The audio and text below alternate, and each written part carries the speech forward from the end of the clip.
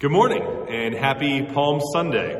Hope that you guys are well. As you can see, we have stepped up our social distancing game just a little bit this week. For the past few weeks, we have canceled our physical gatherings of our entire church, and instead we've had small handfuls of people gathered together to record the worship service, to do the music and the other portions of the service, and then we kind of broadcast them on Sunday mornings. This week, we're going to try to be even a little more careful than that, in an attempt to limit our physical contact even more. We had various people record different portions of the service from their homes on their own. I mean, even right now, I'm the only person here in this building, and so the result is that this looks a little more homemade, and we kind of knew that going in. And as we understood it, it's a small price to pay in order to join with our neighbors, to join with the greater community in our efforts to attempt to stop the spread of the coronavirus, and in an attempt to try to, serve and love the most vulnerable people among us by not giving them the virus, and in an attempt to serve and love the people in the healthcare system by not overwhelming them with more people that need treatment. And so our hope is, always has been, still is, to resume gathering physically just as soon as possible. I mean, literally as soon as it is safe and responsible to do so. We are excited and we can't wait to begin gathering physically together again. I mean, we grieve over the fact that we can't meet physically. We don't. It probably goes without saying, but we don't consider online church to be to be a valid replacement for the physical gathering of the church in one place. But it's what we have. I mean, if you lose your arm in a freak accident and had the opportunity to get a prosthetic arm, that opportunity is a gift, right? It's a blessing to live in a time in human history where you have the technology to make a prosthetic arm. So by all means, if you lose your arm, go ahead and get a prosthetic arm. Of course, having your real arm is better than having a prosthetic arm. So don't cut your arm off so that you can go get a prosthetic arm just because it happens to be technologically possible. We would advise against that. And gathering is kind of like that as we understand it, right? Full disclosure, I don't think that this is as good as gathering physically. I don't think that we are able to connect with one another as effectively. I don't think that we are able to encourage one another as effectively. I don't think that we are able to bear one another's burdens together as effectively, right? I mean, I think that worshiping online, in contrast to gathering physically, is definitively worse in every way. So it's not something that we would choose to do if we had the option of gathering physically.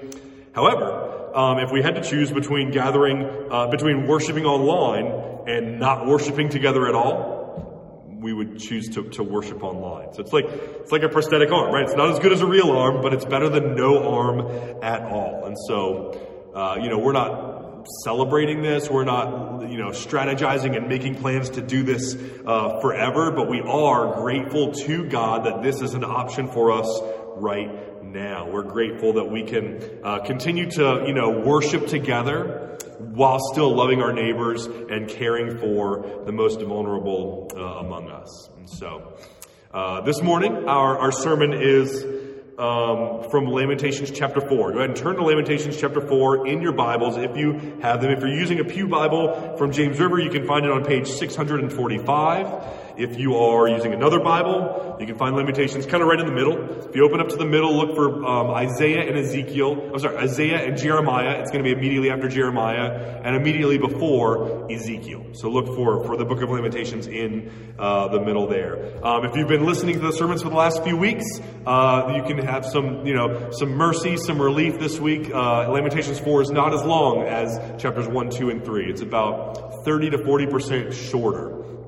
And next week we'll probably preach something different since it's Easter, but when we come back to Lamentations chapter 5, it's even shorter than that. It's even 50% shorter than Lamentations chapter 4. So, by God's grace, these texts are getting a little bit shorter, a little bit easier to listen to in their entirety. So let's read through Lamentations 4 and then pray and then consider how we can apply it to our lives. It reads, "How the gold has grown dim. How the pure gold is changed. The holy stones lie scattered at the head of every street. The precious sons of Zion, worth their weight in fine gold. How they are regarded as earthen pots, the work of a potter's hands. Even the jackals offer the breast, they nurse their young, but the daughter of my people has become cruel, like the ostriches in the wilderness. The tongue of the nursing infant sticks to the roof of its mouth for thirst. The children beg for food, but no one gives to them. Those who once feasted on delicacies perish in the streets. Those who were brought up in purple embrace ash heaps. For the chastisement of the daughter of my people has been greater than the punishment of Sodom, which was overthrown in a moment. No hands were wrung for her. Her princes were purer than snow. They were whiter than milk. Their bodies were more ruddy than coral. Their beauty of their form was like sapphire. And now their face is blacker than soot. They are not recognized in the streets. Their skin has shriveled on their bones. It has become dry as wood. Happier were the victims of the sword than the victims of hunger, who wasted away, pierced by lack of fruits in the field. The hands of compassionate women have boiled their own children, and they have become food during the destruction of the daughter of my people. The Lord gave full vent to his wrath. He poured out his anger, and he kindled a fire in Zion that consumed its foundations. The kings of the earth did not believe, nor the inhabitants of the world, that foe or enemy could enter the gates of Jerusalem. This was for the sins of her prophets and the iniquities of her priests, who shed in the midst of her the blood of the righteous. They wandered blind through the streets. They were so defiled with blood that no one was able to touch their garments. Away, unclean, people cried at them. Away, away, do not touch. So they became fugitives and wanderers. People said among the nations, they shall stay with us no longer. The Lord himself has scattered them. He will regard them no more. No honor was shown to the priests, no favor to the elders. Our eyes failed, ever watching vainly for help. In our watching, we watched for a nation that could not save. They dogged our steps so that we could not walk in our streets. Our end drew near. Our days were numbered, for our end had come. Our pursuers were swifter than the eagles in the heavens. They chased us on the mountains. They lay in wait for us in the wilderness. The breath of our nostrils, the Lord's anointed, was captured in their pits, of whom we said, under his shadow we shall live among the nations. Rejoice and be glad, O daughter of Edom, you who dwell in the land of Uz. But to you also the cup shall pass. You shall become drunk and strip yourself bare. The punishment of your iniquity, O daughter of Zion, is accomplished. He will keep you in exile no longer. But your iniquity, O daughter of Edom, he will punish, and he will uncover your sins. Pray together. Father in heaven, Lord, we ask your blessing on this time as we study your word together. We pray that you would work supernaturally through it. We pray that you would bond us, even as we're scattered all over the place in our various homes. We pray that you would bond us together in love. We pray that you would make us more like Jesus. We pray that you would grow us and bless us. And it's in Jesus' name that we pray. Amen.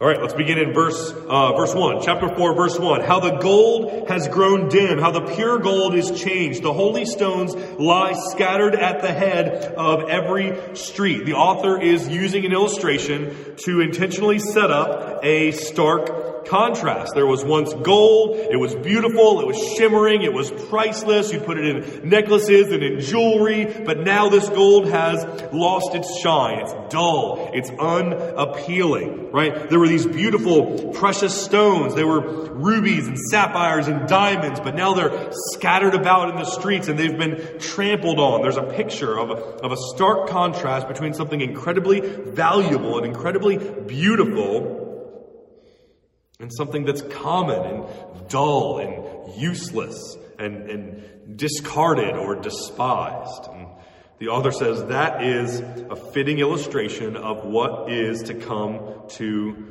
Jerusalem, what has come to Jerusalem. The precious sons of Zion, worth their weight in gold, how they are regarded as earthen pots, the work of a potter's hand, right? They had it all. The city was literally worth its weight in gold, right? Under David, the city of Jerusalem, the capital city of the country of Israel and Judah, had this meteoric rise, and borders were expanding and enemies were being defeated, and it was being ruled by a man after God's own heart, a man who loved God and who repented when he sinned, right? Under Solomon, it was the capital city. It was the centerpiece of a wealthy, lavish country that was flush with cash and resources. People ate the finest foods and they drank the finest wines, and everything was perfect and everything was awesome. And God dwelled there. God dwelled in Jerusalem. His temple was there. The Holy of Holies was there, right? The priests would offer sacrifices there. People would travel from far and wide to get there. People could be reconciled to God there in the temple, there in Jerusalem. It was literally the most priceless, most precious, most valuable piece of real estate on the entire planet. When God created His world, right, God dwelled with Adam and Eve in the garden, and life was as it should be. And it was like Adam and Eve were living in the most holy place, in the inner room in the temple. And then when they sinned, they got kicked out. They lost access to this beautiful life, and they couldn't dwell with God. But even still, God Himself dwelled in the inner room of the temple. The inner room in the temple was this vestige of the Garden of Eden where God dwelled. And it was in the temple, and it was in Jerusalem. This was a beautiful, important, priceless city. And it had gone from the highest of heights to the deepest of depths. Once they were like fine gold. Now they are like earthen pots. They're a dull, worthless clay pot that you put dirt in or that you throw away, right? And that was Jerusalem's story. They were the world's most powerful, most impressive city. They were once rich. They had everything that they could want. And now they were has been. Now they were forgotten. Now they were useless. Now Babylon had come in and besieged them and destroyed them. You can read about this in 2 Kings chapters 24 and 25. When Babylon comes in and besieges and destroys and takes over the city of Jerusalem, right? They caused an intense plague, and people are starving to death. They invaded the city. They captured the king. They tortured him. They killed his sons right in front of his very eyes. That was the last thing that he would ever see, is his sons dying, because then they actually plucked out his eyes and blinded him for the rest of his life. They burned down the temple. They burned down all the houses and buildings to the ground. They smashed the walls, the defensive structures. They kind of razed them to the ground. They deport everyone into slavery in foreign nations. The only people they leave as slaves and forced laborers in Jerusalem, it says, are the poorest of the poor. They left there. Judah had gone from having everything to having nothing. Judah had gone from inhabiting the most glorious, beautiful, valuable city in the world to being slaves, to being trafficked to the highest bidder, to being used like property and discarded like trash. And then verse 3, even jackals offer their breast, they nurse their young, but the daughter of my people has become cruel like ostriches in the wilderness. He's saying this is how bad things have gotten for the city of Jerusalem. People are abandoning their children and leaving them to die. This stuff doesn't even happen in the wild, in the wilderness with wild animals like jackals. Even jackals take care of their offspring. Even jackals won't let their children die from exposure. The only animals that do that are ostriches. If you flip to Job chapter 39, this is what God says about ostriches in Job chapter 39. He says, the ostrich lays her eggs on the ground and lets them warm in the sand, unmindful that a foot may crush them, that some wild animal may trample them. She treats her young harshly as if they were not even hers. She does not care that her labor was in vain, for God did not endow her, the ostrich, with wisdom or give her a share of good sense. God says ostriches abandon their offspring because they're stupid. Because they're idiots and they don't know any better. But you know what? Humans don't. Ostriches abandon their offspring. Humans do not, because humans have worth and dignity and value. Human beings take care of their kids because their kids are important to them and they're important to God. Every single person, having been created in the image of God, is important to God. Every adult, every child, every parent, every baby, every unborn and born, rich and young, rich and poor, young and old. Every single person matters to God because every single person was created in God's image. This is why murder is bad, right? This is why slavery is bad. This is why racism is bad. This is why abortion is bad. This is why taking the life of an unborn child is bad, because that child was created in the image of God. This is actually why we're not meeting physically right now, because our society is taking drastic measures to reduce physical contact in the hopes of maybe saving as few as one human life. We recognize collectively that human life matters. Every life, even if you're old or sick or immunocompromised, you matter. Your life matters because you were created in the image of God. And our society recognizes that and wants to try and save the lives of people who matter. Ostriches don't care about their kids. Human beings do. And the author is saying things have gotten so bad in Jerusalem that these people who instinctively, by their very nature, care about their kids because they were created in the image of God, they're abandoning their children. Not because they're stupid like ostriches, not because they are cruel like sociopaths or genocidal dictators. They're abandoning their kids because they have no choice. Verse 4, the tongue of the nursing infant sticks to the roof of its mouth for thirst. The children beg for food, but no one gives to them. Right? All the citizens of Jerusalem love their kids as much as we love our kids. They want to take care of their kids. They want to provide for the kids, but they can't because they don't have any food to eat. They don't have any water to drink. Right? And there's this massive army from Babylon staring them down, ready to kill them. And so their only choice is to hide and to hope that they don't get killed. The kids are crying for food. They're asking for water. You've got nothing to give to them. Verse 5, those who once feasted on delicacies perish in the streets. Those who were brought up in purple embrace ash heap. This is more contrast language, right? People were rich. People were eating the finest foods. They were having lavish parties. They were enjoying everything that life has to offer. Now they're dying in the streets. There were royalty, people who were wearing purple their entire lives, fancy, expensive fabrics from a foreign land they wanted for nothing, and now they are wallowing in a pile of garbage and trash and ashes, right? They went from the highest of heights to the deepest of depths. This language is intentionally meant to communicate this intense, scandalous contrast. And the author is saying, Jerusalem, that's you. That's your story. That's your situation. Verse 6, for the chastisement of the daughter of my people has been greater than the punishment of Sodom, which was overthrown in a moment, and no hands were wrung for her. Right? You remember Sodom, Jerusalem? You remember how bad they were? Remember from Genesis chapter 19, the city that was destroyed because of their sin and violence, and God rained fire down from heaven onto them to destroy them, going so far as even burning up all of the vegetation in the land. Right? It would have been better to have been incinerated in Sodom than to be an inhabitant when Babylon came and besieged it. Verse 7 is more contrast language.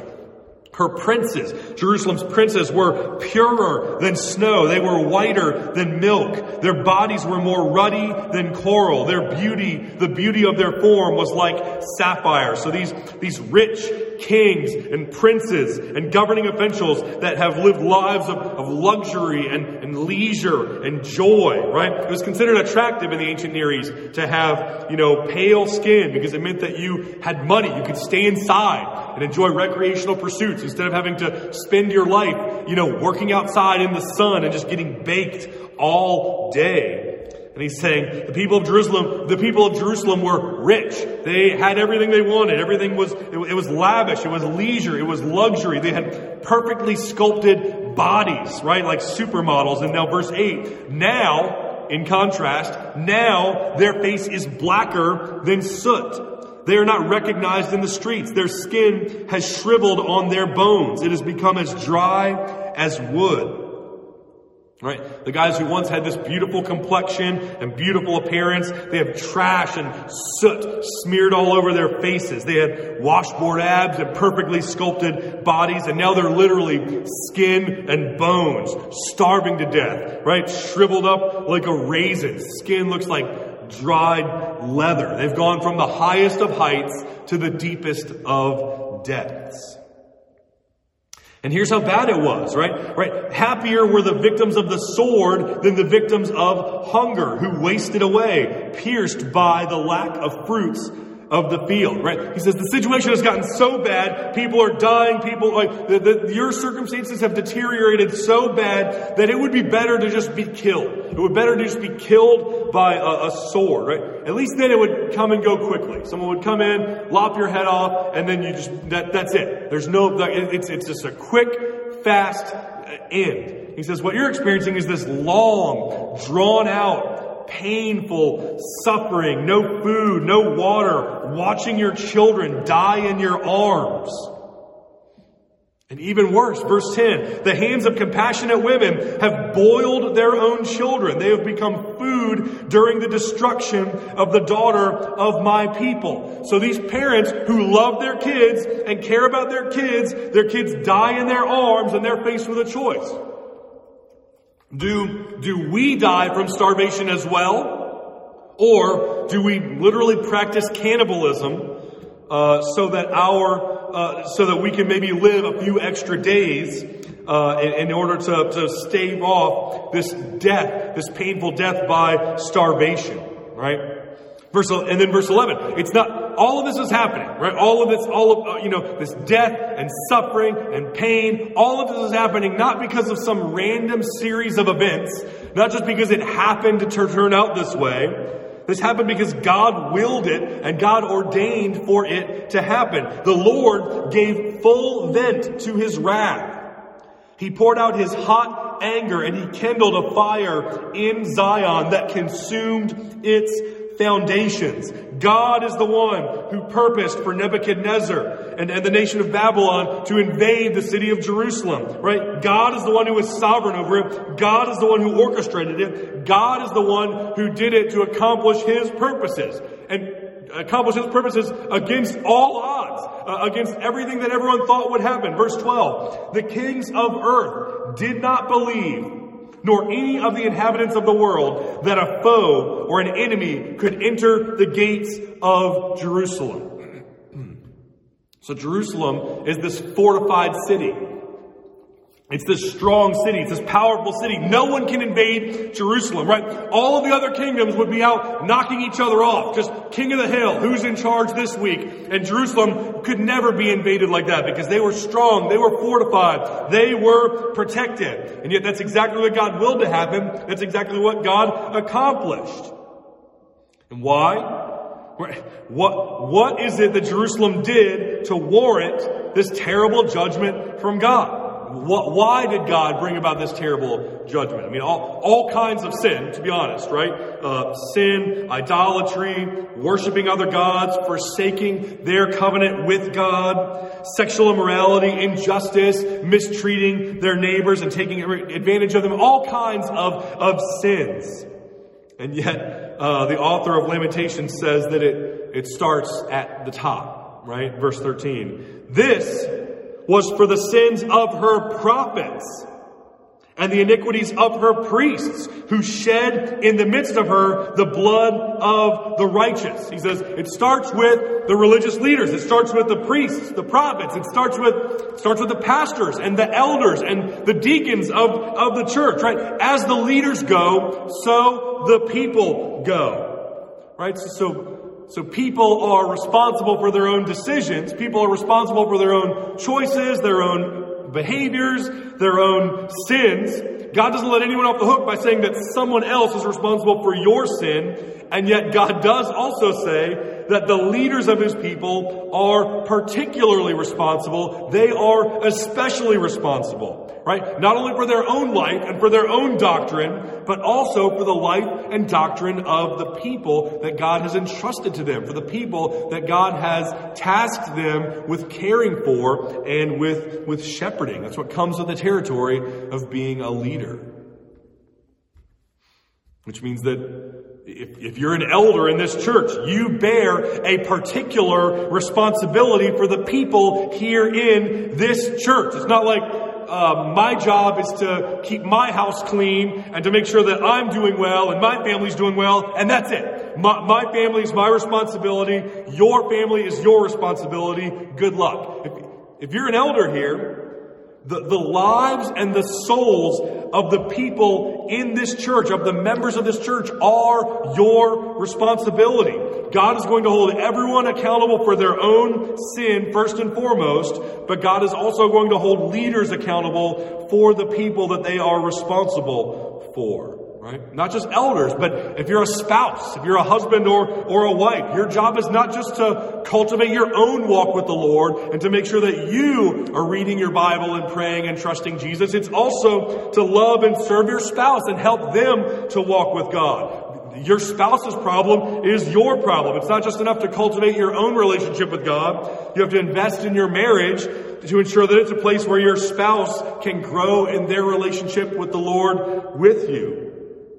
Same thing with parents, right? You're responsible for your children. It's not enough to walk with God as an individual. God has tasked you with raising and shaping and molding and discipling your children. You're responsible for them. You are accountable for them because you're a leader and they have been entrusted to you. See how that works? So every single person, by virtue of having been created in the image of God, is ultimately responsible for themselves and for the state of their own soul. And yet leaders are also responsible for the people and for the state of their souls as well. And these leaders in Jerusalem abdicated their responsibility and failed miserably. They killed innocent people and spilled their blood on the ground. They wandered blind through the streets. They were so defiled with blood that no one was able to touch their garments. Completely defiled, totally outcast, like a leper in a leper colony. Verse 15, "Away, unclean," people cried at them. "Away, away, do not touch." So they became fugitives and wanderers. People said among the nations, "They shall stay with us no longer." Right? Even foreigners wouldn't go near these priests and prophets of Jerusalem. Right? The priests of Israel, the prophets of Israel,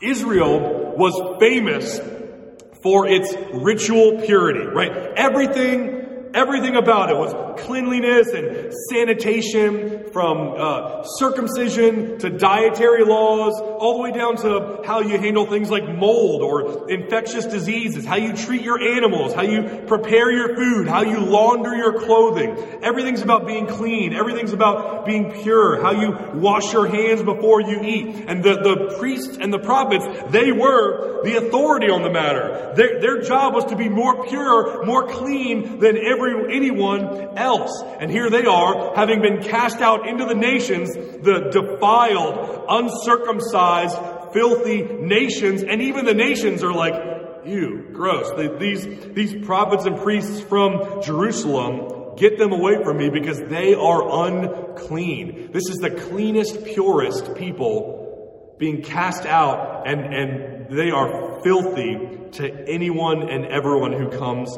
in contact with them.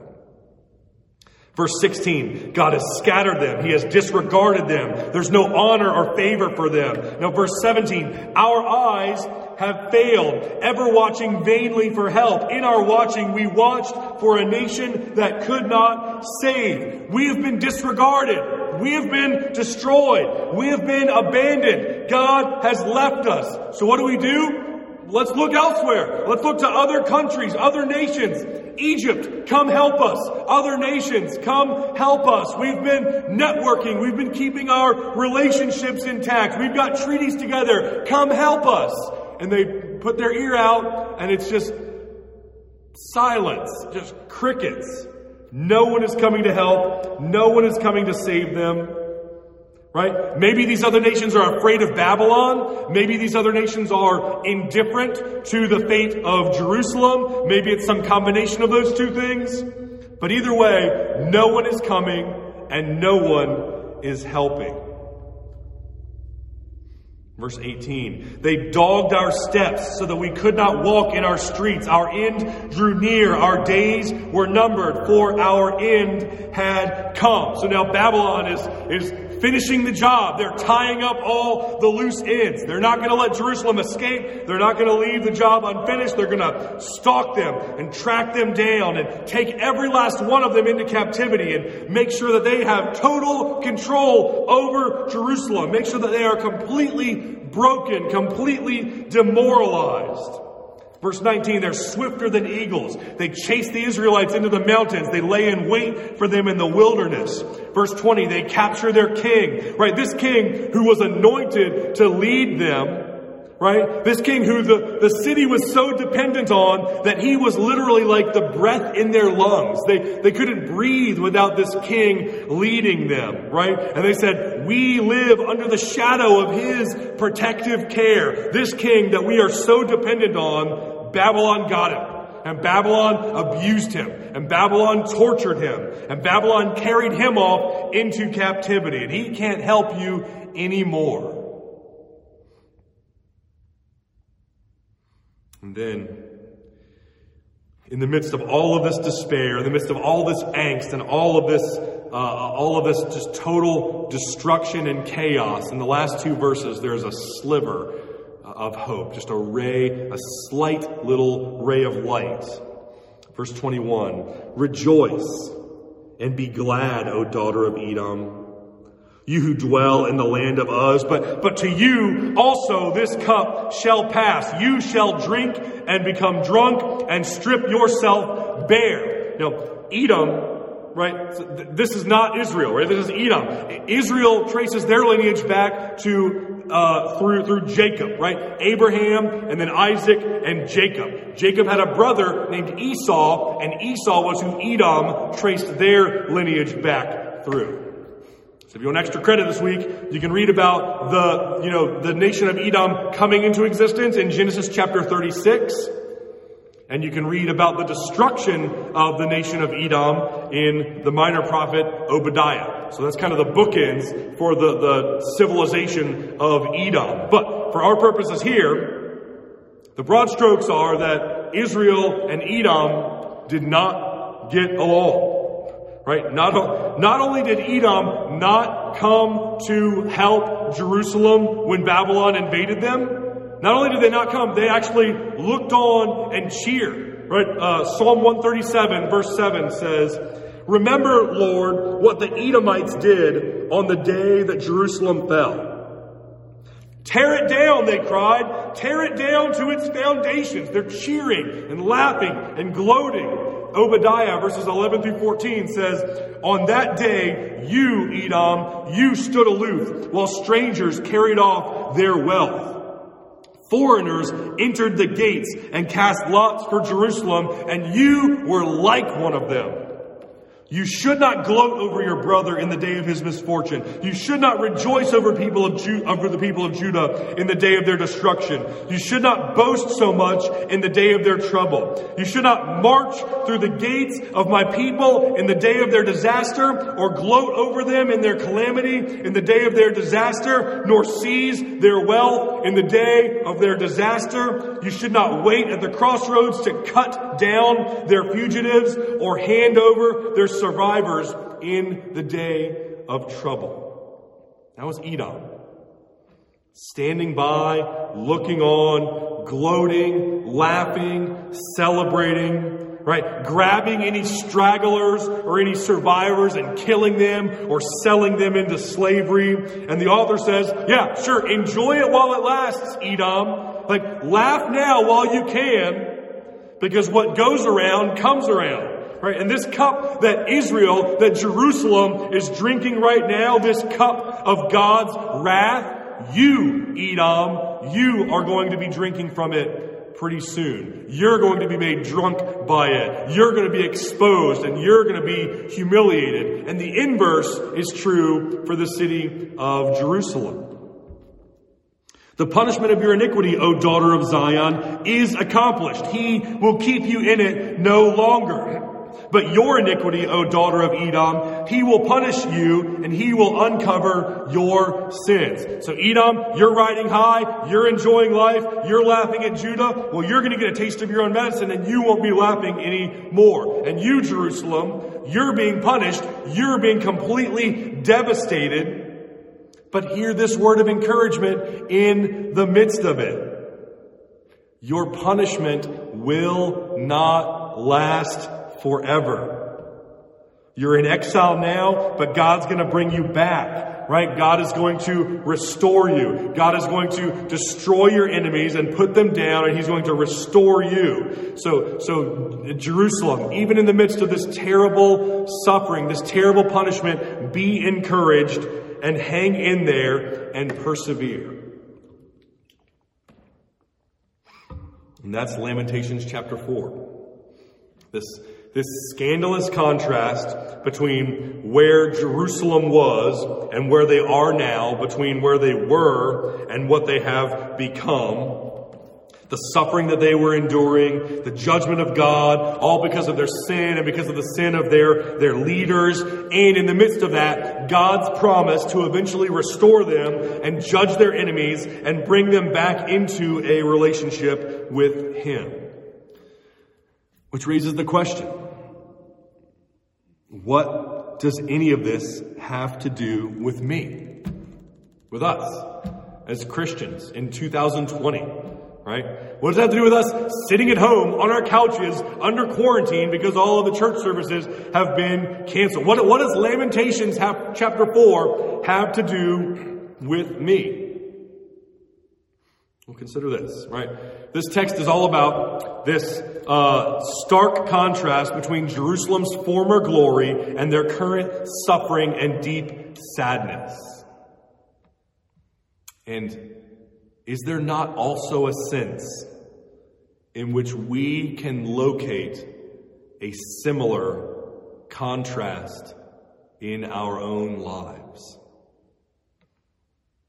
Is there not a difference between the life that we are living currently and the life that we were created to live? Is there not a difference between the world that we currently inhabit and the world that God created? God created this world, and when he did, he said, this world is good. Light, dark, sun, moon, land, seas, plants, animals. It's all good, good, good, good. And then God created humanity and he said, this is very good, right? This is a perfect world that I have created for my children, my image bearers that I love. I created it for them to live in with me. No pain, no suffering, no death, just God and God's people and a beautiful, perfect garden to live in and to enjoy and to worship God in. That is the world that God created. That's the life that God created for you to live.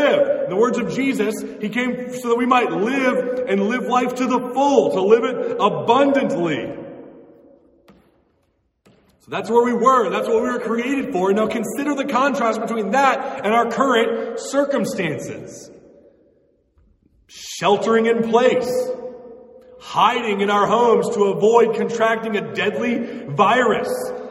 Rationing out toilet paper, right? Because we anticipate that we're going to be in our homes for weeks or months on end. Ventilators on back order. Surgical masks on back order. Tens of thousands of our neighbors dead. There's so many people are dying that cities are starting to run out of body bags. One of the people who died from the coronavirus is a member of one of the churches in our consortium.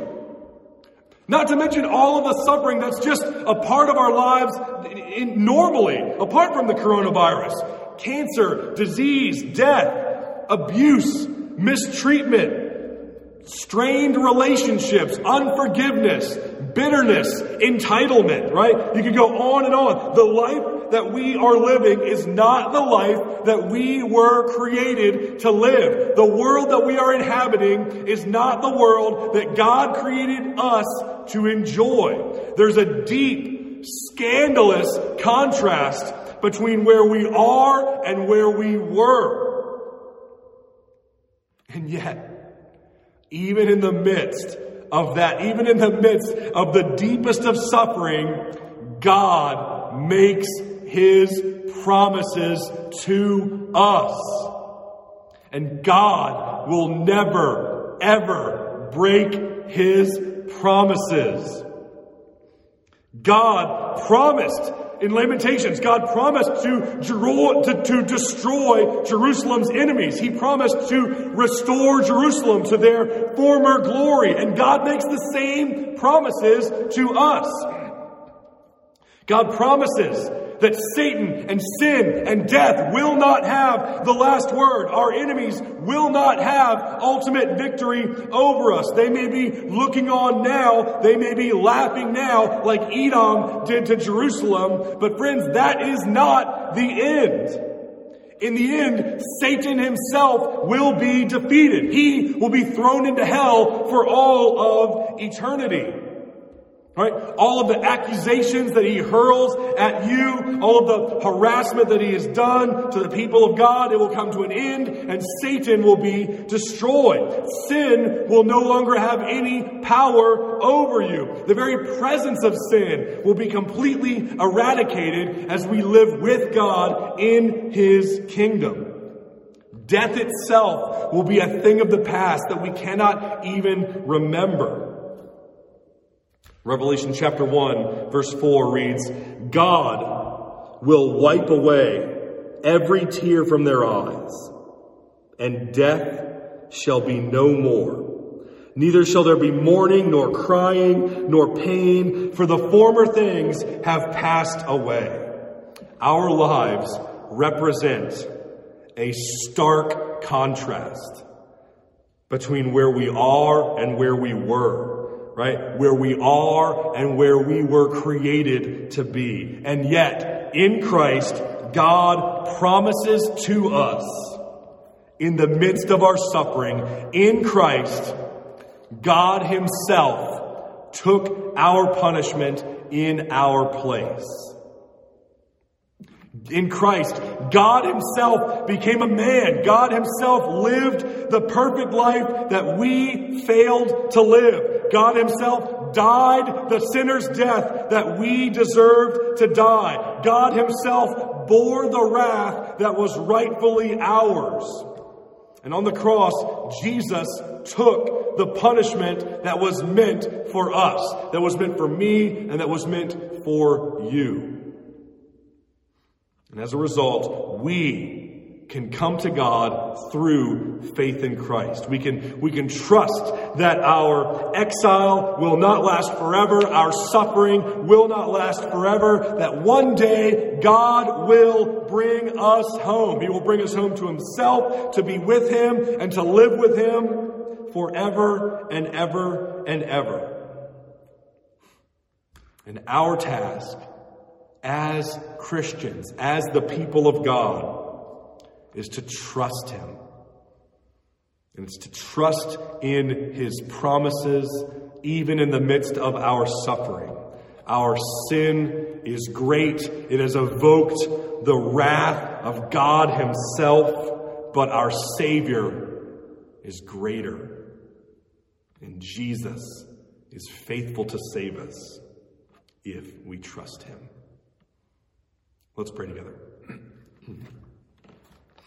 Father in heaven, we thank you that the gospel is true.